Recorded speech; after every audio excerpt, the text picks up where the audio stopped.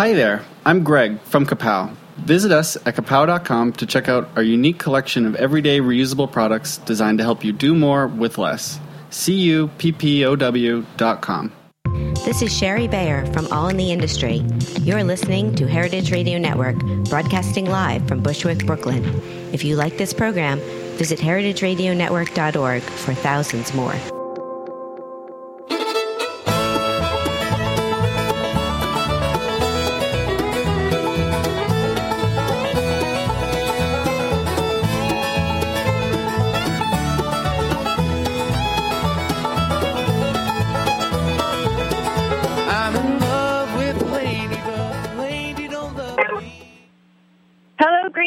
This is Severin. This is Greenhorns Radio, radio for young farmers by young farmers. Today, we're talking to Jack from Southern California, and he's from Elwood Canyon Farms. He's one of a team of guys working on that farm. Welcome to the show, Jack. Hey, how's it going? It seems like you're very distant, kind of hard to hear.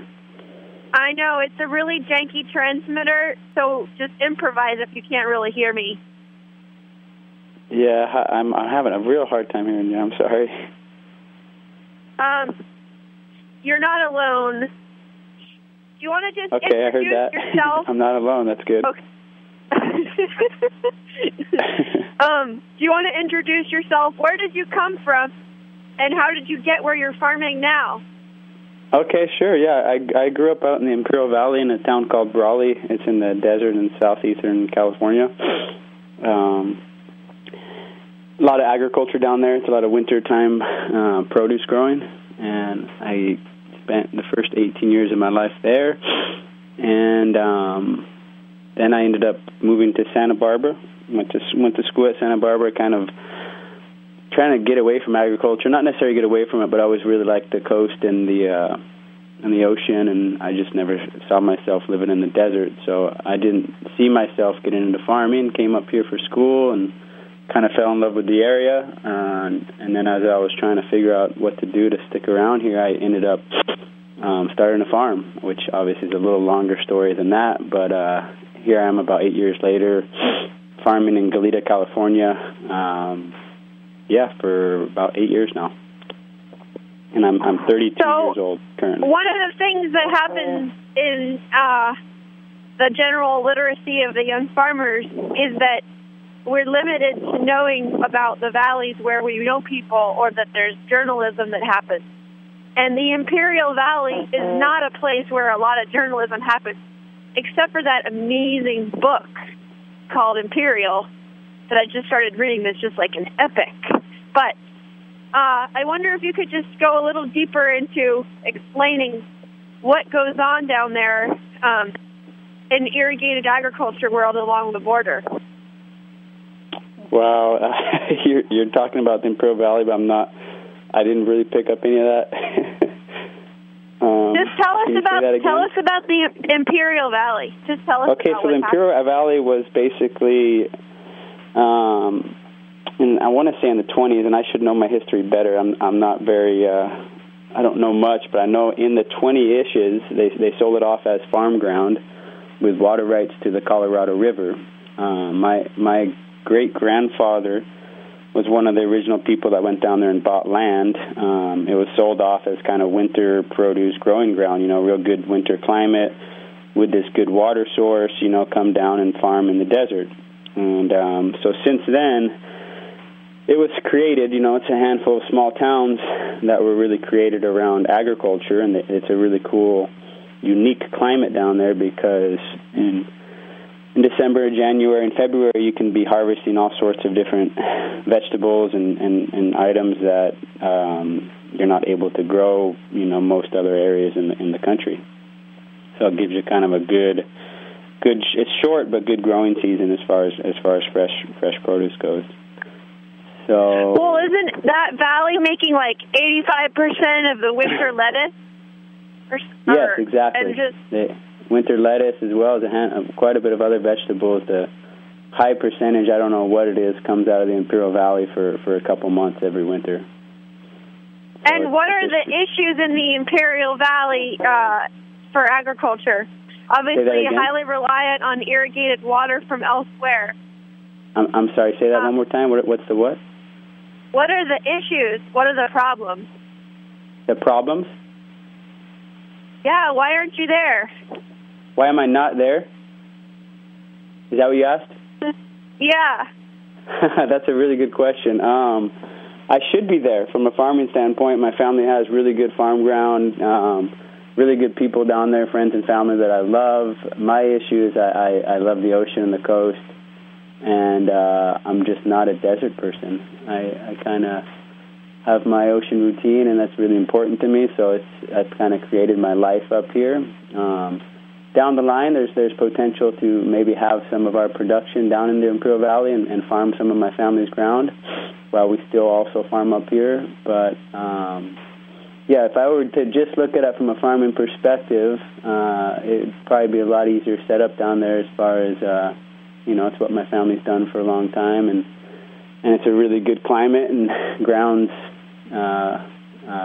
plentiful, and water, and there's a lot of water even currently, which we're struggling with where I'm currently farming. Ground, both. Yeah, ground and water so let's talk about that. Coming tight. from the kind of land you came from, what made you choose the land you're on, and what were some of the factors considering and navigating getting lease access to the land that you have now? So coming from the ground I'm coming from and then transitioning up here, you're breaking up with something like that? Yeah, just improvise. You're never going to understand because the phone is too big. But yeah, so I came from, in the world of farming, I came from, Imperial Valley is all very large acreage, traditionally very conventional farms. So I came from my dad and uncle's farm on a scale of 2,500 acres of produce. Most of it lettuce. They rotate with wheat, and they grow a lot of sugar beets. And then they'll try they've grown quite a bit of different stuff throughout the years. And then sweet onions is the other big one. But all very, very large acreage. So it's very mechanized, very scaled up, and a more conventional approach. Whereas the farming, I kind of originally, and I worked in that and grew up around it. Like I said, I didn't grow up, I grew up in town. And I worked at my dad's shed or different things, but I was never kind of the kid that knew he wanted to be a farmer, so I wasn't really that involved in it. Kind of when you're young, you don't appreciate it. It's not the cool thing when you're in it kind of situation. So my real beginnings with farming were more up here when I was on the coast, and I was involved on a little 2-acre organic farm, transitioning from growing cut flowers and doing a little a mixed vegetable CSA to offer the local community, which is the kind of total opposite spectrum in the farming world from where I'd come from. I'm not sure if that's what you were really asking, but that is... Yeah. What was the land that you have now? I remember you saying that there's a couple of pieces of land, and that it's been a bit of a challenge figuring out how to get access. I know that there's more competition. How do I get access to the land I have now? I think that's what you asked. Yeah, you got it. Okay, so originally, I worked for another guy. I was kind of started getting into farmers markets and local produce, and really liked fresh vegetables. I had a little garden in my house, and when I was done with school and I was actually working Smith Barney, an office job for a while, and decided I didn't want to do that, and so I was kind of just doing young odd job stuff, and I ended up meeting a guy and getting involved with helping him write a business plan to do convert from growing cut flowers to start doing organic vegetables and do a CSA, which at the time, a girl I was dating, her brother was involved in CSA, and I thought it was a really cool deal, and it was kind of like something I was really interested in. So I helped them, learned the whole process, ended up doing more than writing the plan, and did the tractor work, and kind of got real involved from the ground up on that little 2-acre farm. Realized I really liked doing that. There was something in me that did like growing stuff and agriculture, so that only lasted for about a year. I ended that job. I was kind of doing gardening stuff around town, and I I didn't really think it was realistic to farm in Santa Barbara, because who really farms in Santa Barbara, and where's the ground, and it's not really known as a big produce growing area. But sure enough, a couple acres came up for rent. A buddy of mine, who's now my business partner, Jeff, who also grew up in the Imperial Valley, was working at a nursery, and there was 2 acres that a guy had been doing cut flowers, and he was leaving the ground. Opportunity to lease it. He called me up. I wasn't really tied to the job I was doing. I thought it sounded great. I called my dad. He thought I was crazy, but he kind of backed me and helped me out. So I started leasing 2 acres, on a larger 20-acre property, a little corner field. And that original year just, did probably a 15 or 20-person CSA and was all doing all the work myself, and started slowly getting into farmers markets. We kind of expanded onto a couple other smaller couple-acre and then a 10-acre property, and getting into more farmers markets. I partnered up with a guy that I'm now business partners with on it about after year 1. And he's been with me since then, and it's kind of just been a slow growth. We're now at 50 acres total. So in the last 7 years, we've slowly grown up to where we're at now, and we still do the farmers markets. We no longer do a CSA. We sell to local restaurants and the local grocery stores, and we've, in the last few years especially, have developed a lot of a more kind of wholesale, larger volume business with different kind of distribution companies and larger grocery store chains and whatnot. And that's kind of the current state we're in right now. We just took over a new property. We're kind of growing what we're doing, figuring out really what our niche set of crops are that we really have an advantage for in our climate here, which is really, we actually have a really great climate in Goleta. It's south-facing coast, and so it's real mild. We can do pretty good year-round production. And so we're on a really cool property right now with a lot of opportunity, but at the same time, a lot of challenges with the water situation in the area, and we're lucky to have this property where we actually do have some good ground and growth potential, and an opportunity to grow some really good healthy crops. Well, so not everybody in our listener base is from California or knows the latest news of what the sky is bringing down, and maybe you could just give a little summary of the water situation in California around you and kind of generally. Okay. To be honest, I'm no expert on the. You asked the water situation in California. That's fairly complex, and I wouldn't want to speak on that too much. The water situation in my little micro world of Goleta it's the Goleta Water District is supplied by Lake Cachuma, which is on the other side of the coastal mountain range here. And the lake is at 14% capacity, and we just got through winter, basically. We're not expecting any more rain, and it'll be all dried up. It's very soon. So the Goleta Water District's source of water is running dry. They already enacted water rates, which, they tripled. They went up over 300%. Last summer, we had these drought surcharges, and so basically the water district rate is unprofitable as in a farming stance. So we've had to drop a couple of our properties. Thank goodness we kind of just picked up a property that we do have a well on. It's only one well. It's probably really only enough for maybe 15 or 20 acres.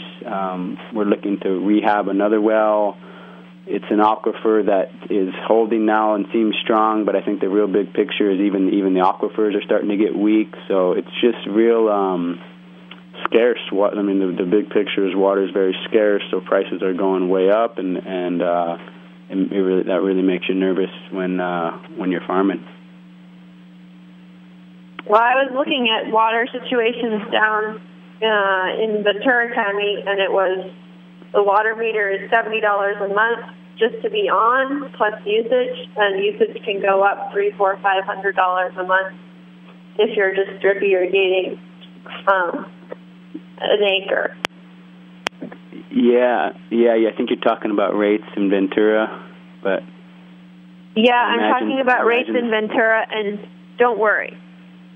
Yeah, it's really expensive. Like, just a comparison, I think we pay right now in Goleta Water District, which we're right now not watering any crops on these rates. We kind of gave up as soon as they enacted them. But I want to say it's close to $2,000 per acre foot. Don't quote me on that, somewhere around there. And I know, like, we're in the Imperial Valley where my dad and uncles are farming, they're paying more like, $20 per acre foot.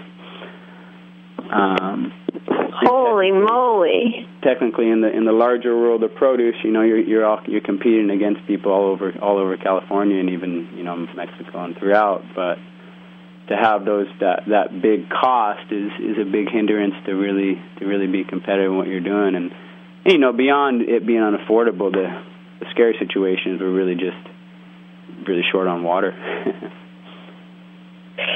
And so here you are coming from big ag, going into micro ag, and now getting into medium ag.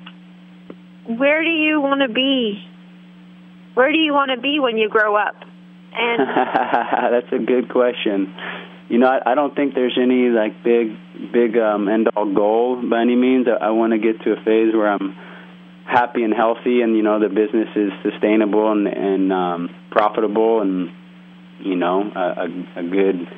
a good size that we can do what we're doing and do it well and pay our bills and have happy employees and customers and that kind of thing.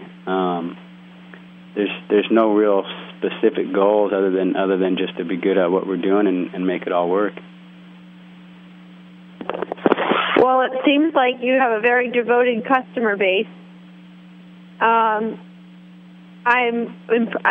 was dragged over to your farm by one of your true fans who distributes down to LA, doing boxes to the LA food scene, which it seems from my basic analysis is growing in leaps and bounds, and there's huge demand for healthier food and raw food and live food and this, that, and the other thing. I wonder if you could reflect on some of these alternative distribution systems that are popping up. And for young growers who maybe are listeners here or haven't, I'm just in Portland, Maine right now. We're going to do a Maine Sale-Freight event tonight. And every single cafe is full of CSAs I've never heard about, just getting started up, trying to get their numbers together. And and the farmers market here is pretty saturated already. So those who are considering coming in are considering learning more about other ways. Can you talk about some pros and some cons from your experience dealing with these buying clubs, et cetera? Yeah, I didn't catch all of that, but basically a really good customer base in LA and kind of the new real demand for local fresh and organic produce and different types of products, and then entry into that and what are the different challenges of different types of markets at being a grower. Is that kind of what you're asking? Yes. Yeah, so we've done it all in the last 7 years, from doing the CSA to doing a lot of farmers markets to restaurants and little grocery stores to big ones and large companies and everything in between. And currently we're still doing all of that, except we don't do our own CSA. We do support other people that do kind of the CSA or the subscription service, middle person type business. There's in long story short, there's advantages and disadvantages to all of them. I think the biggest advice is as a grower, and this is just we're still figuring this out. Really feel what you're good at, get your niche and what it is you want to grow and what you're trying to do, and then offer that in a way, and you'll find your customers. And depending on the size of what you're doing, that'll also dictate what style of customers you're looking for. And I feel like the demand is very real for really, really good fresh produce and, organic and consciously kind of raised stuff. So if you can really put the hard work in and, the money and everything that it takes to to build your dream or whatever product it is that you're trying to produce. If it's something you're good at, I think the connections, the opportunity is very much there. I know that was kind of vague, but I don't necessarily think like, oh, wholesale is definitely the best way to go. That's where it's been, or CSAs are no good, or farmers markets are the greatest or the worst. They all kind of have their advantages and disadvantages, and depending on what you're going for, they can different avenues can be good for different operations.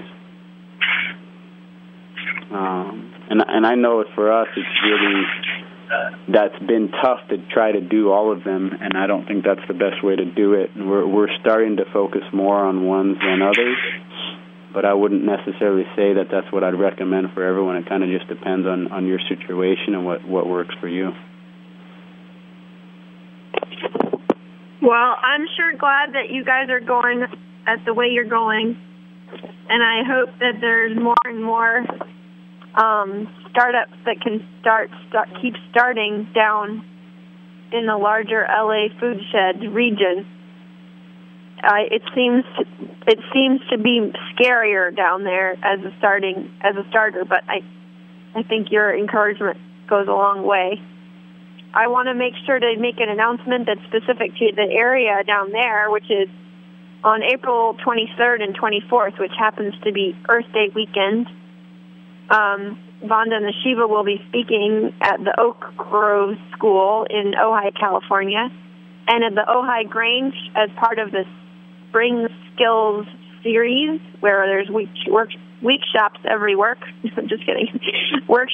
almost every week, all spring long. We'll have 2 citrus-oriented workshops.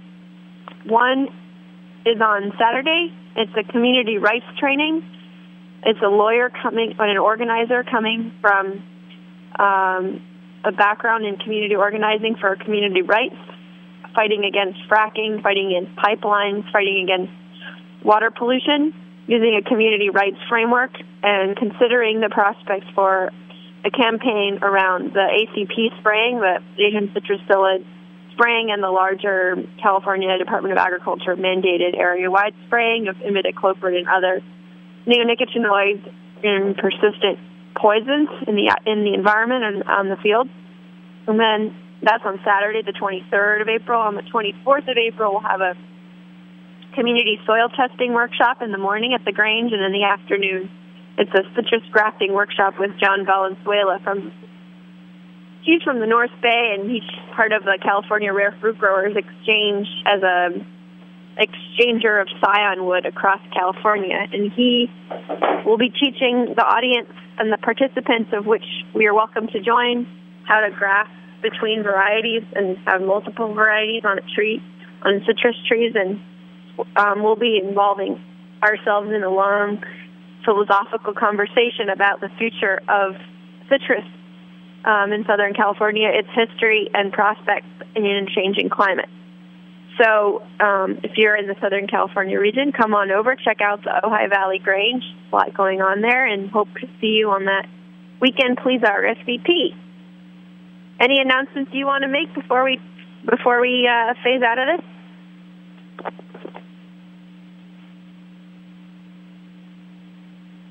Oh, no announcements.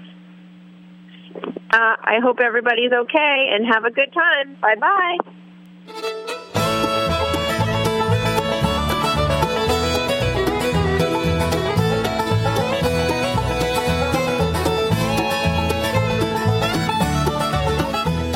Thanks for listening to this program on heritageradionetwork.org.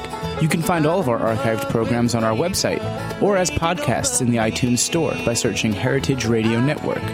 You can like us on Facebook and follow us on Twitter at @heritage_radio. You can email us questions at any time at info@heritageradionetwork.org. Heritage Radio Network is a non-profit organization. To donate and become a member, visit our website today. Thanks for listening.